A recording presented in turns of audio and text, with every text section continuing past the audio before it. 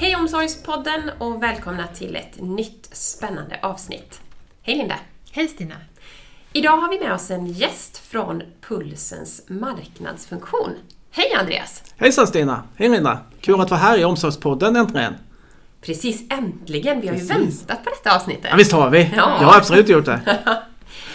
Du Andreas, kan inte du bara berätta lite vem du är och vad du gör här på Pulsen? Absolut. Jag är marknadsansvarig på Pulsen AB, var en koncernmoder kan man säga. Det var en liten marknadsfunktion på 2 personer som stöttar bolagen inom Pulsen-koncernen med marknadskommunikationsuppdrag och både konkret och mer övergripande strategiskt kring kommunikation. Så jag har varit på Pulsen i 2 år ungefär. Så ganska nykomling fortfarande då i Pulsen-sfären kan man väl säga. Ja, precis. Men jag har jobbat med kommunikation och marknadsfrågor de senaste 20 åren. Så att, jag har varit hyfsat mycket med mig i alla fall in i jobbet här. Och det är ju superspännande jobb att ha. Liksom, att jobba med kommunikation mot kunder, kommunikation internt inom Pulsen och så vidare. Så att, många spännande frågor jag jobbar med varje dag. Det är ju en väldigt föränderlig värld kan man säga. Absolut. Jag tänker marknad med alla nya kanaler och så vidare, men det kommer vi in på lite senare. Ja. Men du, hur ser en typisk dag ut på marknad? Det finns ingen sån typisk dag. Och det gäller nog för alla oss som jobbar kanske framförallt inom IT-branschen, men ännu mer som du var inne på Linda, inom marknadssidan där det händer nya saker hela tiden. Liksom. Men vi jobbar ju mycket med, vi har många kontaktytor inom Pulsenbolagen som vi har kontakt med varje dag, där man har olika behov. Det kanske var säljorganisationen som ska ut på kundmöten som behöver hjälp med prestation. Vi kan ha mer övergripande arbeten som årsredovisningen till exempel som precis är färdig för Pulsen-koncernen som är ett större projekt för oss. Vi jobbar ju med externa leverantörer av text och bild och liknande för att synka ihop dem ur ett projektledarperspektiv. Det kan vara enkla saker som att uppdatera webben, se till att Omsorgspodden kommer online till exempel när nya avsnitt släpps och så här. Precis, där gör ju du faktiskt ett jobb varje dag. Det är nästan det viktigaste jag gör. Ja, men precis så ska det låta. Härligt Andreas. Ja. Ungefär så ser det ut. Men med varje dag är helt ny. Liksom jag och min kollega går igenom varje måndag egentligen och säger att men vad tror vi att vi ska göra under den här veckan och sen på tisdagen så har det säkert hänt något nytt. Så då prioriterar man om och jobbar lite agilt även på marknadssidan liksom, och ser vad som dyker upp. Samtidigt sätter vi våra strukturer som vi har som bas. Liksom, att så här, de här områdena kommunicerar vi inom och det här har vi ett strategiskt tänk kring vår kommunikation från Pulsen IT-sidan kan man väl säga. Så att vi har ju lite olika ben som vi baserar vår kommunikation på. Så de är lite intressanta att titta på hur vi tänker där kanske. Ja, precis. Du har ju nämnt att ni tänker på kommunikation utifrån 3 ben. Vill du gå in lite djupare på det? Ja, gärna. Alltså vi tänker ju 3 olika nivåer kan man säga, 3 olika ben i kommunikationen som finns med i allt vi gör. Och det är dels att, framförallt så utgår vi från medarbetaren för vi bygger ju mycket tjänster inom Pulsen IT-bolagen. Tjänster och produkter och de byggs helt och hållet av medarbetarnas kompetens. Så att den största delen vi kommunicerar är egentligen våra fantastiska medarbetare.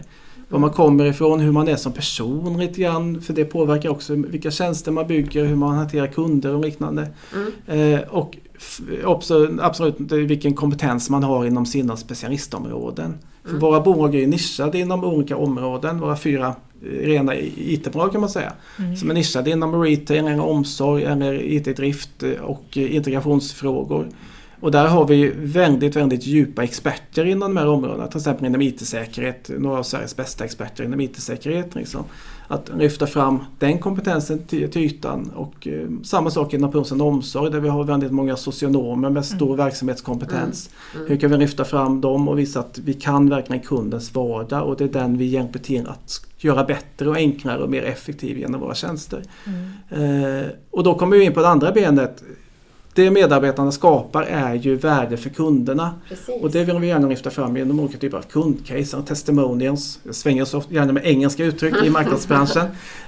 Men kundcase eller testimonials då som visar att det här har vi gjort tillsammans med kund, ett samarbete. Där fick det för värde inom den organisationen och den här nyttan har skapat liksom, genom våra tjänster. Och det är också det som gör att man vaknar lite gladare på måndag morgon när man känner lite värme i hjärtat så här på fredag eftermiddag.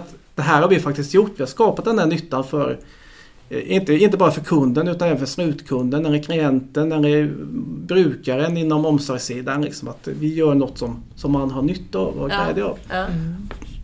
Och den tredje delen är den klassiska företagskommunikationen. Vilka affärer gör vi, vilka nyheter har vi, samarbeten som dyker upp och liknande. Om vi får några nya utmärkelser med god partner till någon och så vidare. Sådana saker som alltid händer. Liksom. Så att det är de 3 bitarna. Värdet vi skapar för kunderna, våra medarbetares kompetens och våra nyheter. Även det som vi bygger arm och kommunikation på, kan man säga. Spännande.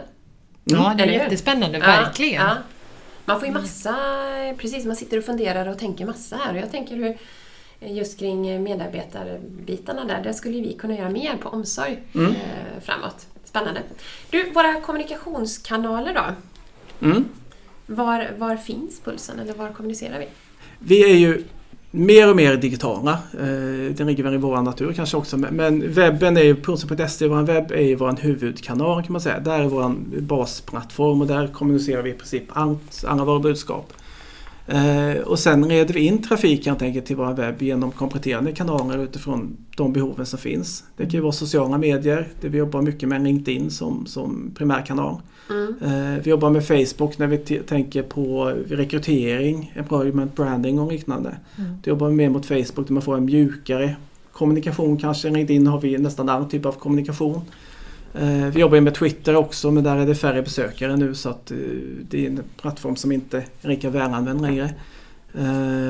Vi börjar jobba mer och mer med rörlig media också. Så att en kanal som kommer att växa för oss är YouTube och vår YouTube-kanal.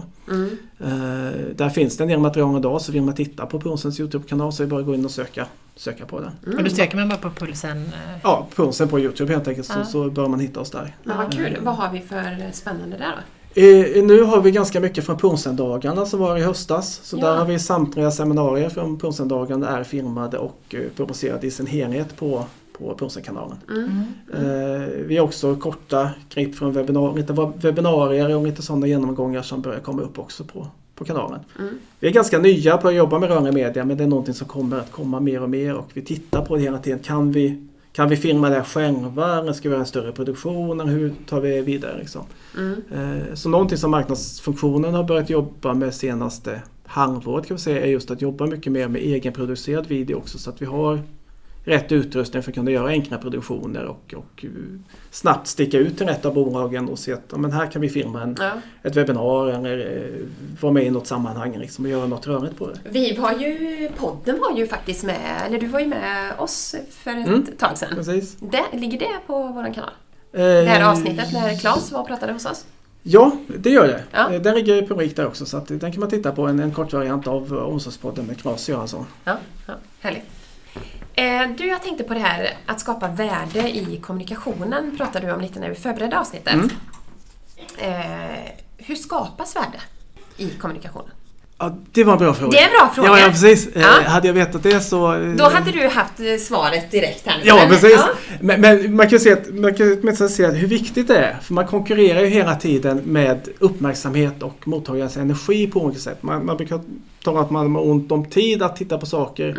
Men man har också ont om energi att ta till sig ny information och ny kunskap. Så att vi måste i vår kommunikation hitta sätt att vara intressant eller tillföra ett värde, någonting man har nytta av i kommunikationen. Det kan inte vara vi som pratar från Pulsen och säger att kom och lyssna på Pulsen för Pulsen är så bra på det här och vi ska göra det här och det här för dig. Utan vi måste kunna hjälpa mottagaren i sätt. Vi tror att du har det här behovet, du har kanske det här problemet eller den här svårigheten i din vardag. Kan vi på något sätt förenkla den redan i vår kommunikation? Vi kanske kan ge tips om någonting eller vi kan göra det enkelt att veta att när du får det här problemet så finns den här processen. Du kan enkelt bara kontakta oss och så hjälper vi dig vidare. Liksom. Så att vi stöttar våran kund i vardagen hela tiden. Eller våran presumtiva kund eller befintliga kund. Liksom, att när du får ett bekymmer då har du ett svar här. Du vet hur du rätt får ett svar på det här problemet du har. Och vi har ju fördelen med oss från Pulsens sida och våra olika bolag att vi har ju gjort de här processerna många gånger förr. För en kund kanske det är nytt. De hamnar inför ett visst problem. Vi har gjort det många gånger innan så för oss är det ganska enkelt att svara på men vi gör så här eller vi tar de här stegen framåt. Vi bokar in en workshop för att komma vidare vad vi nu har för en lösning. Liksom. Men snabbt kan vi skapa ett värde utifrån kundens unika behov. Liksom. det är ju självklart något vi på kommunikationssidan måste jobba med hela tiden. Att hitta vad är det som är relevant. Vad triggar man på? Hur kan vi få reda på det genom feedback eller genom användardata eller statistik och liknande. Vad tycker man är intressant? Och sen får vi gissa lite grann. Vi testar lite grann åt det hållet, lite åt det här hållet. Nu ser vi till exempel att rörlig media funkar. Ganska bra som intresseskapande, så därför vill vi jobba mer åt det hållet och se hur vi kan tillföra världen. Liksom. Ja, är det rörlig media? Är det liksom på uppgång, eller man ska säga? Ja, det är det. Vi ser mer trafik och mer intresse eller mer titt på rörlig media. Där ser vi också ett annat sätt att kommunicera som vi inte riktigt är vana vid, för vi är vana att kommunicera ganska mycket saker ganska tidigt. Vi skriver ganska långa texter, ganska komplexa texter. Det är liksom vår bakgrund. Vi är ganska tekniska i vår kommunikation. Tittar man sen på YouTube till exempel, så ser man att vi har gjort en 4 minuters video här. Man slutar titta efter 1,5 minut. För man ser ju statistik på när man slutar titta också. Vilket är lite jobbigt om man har gjort den här filmen som man är supernöjd med. Okej, det hör i 1 minut liksom. Och där känner man igen sig själv när man ska ta del av information eller någon text. Alltså man tappar ju det ganska så tidigt idag. Man läser liksom inte färdigt, utan man bara vill liksom få det bästa direkt.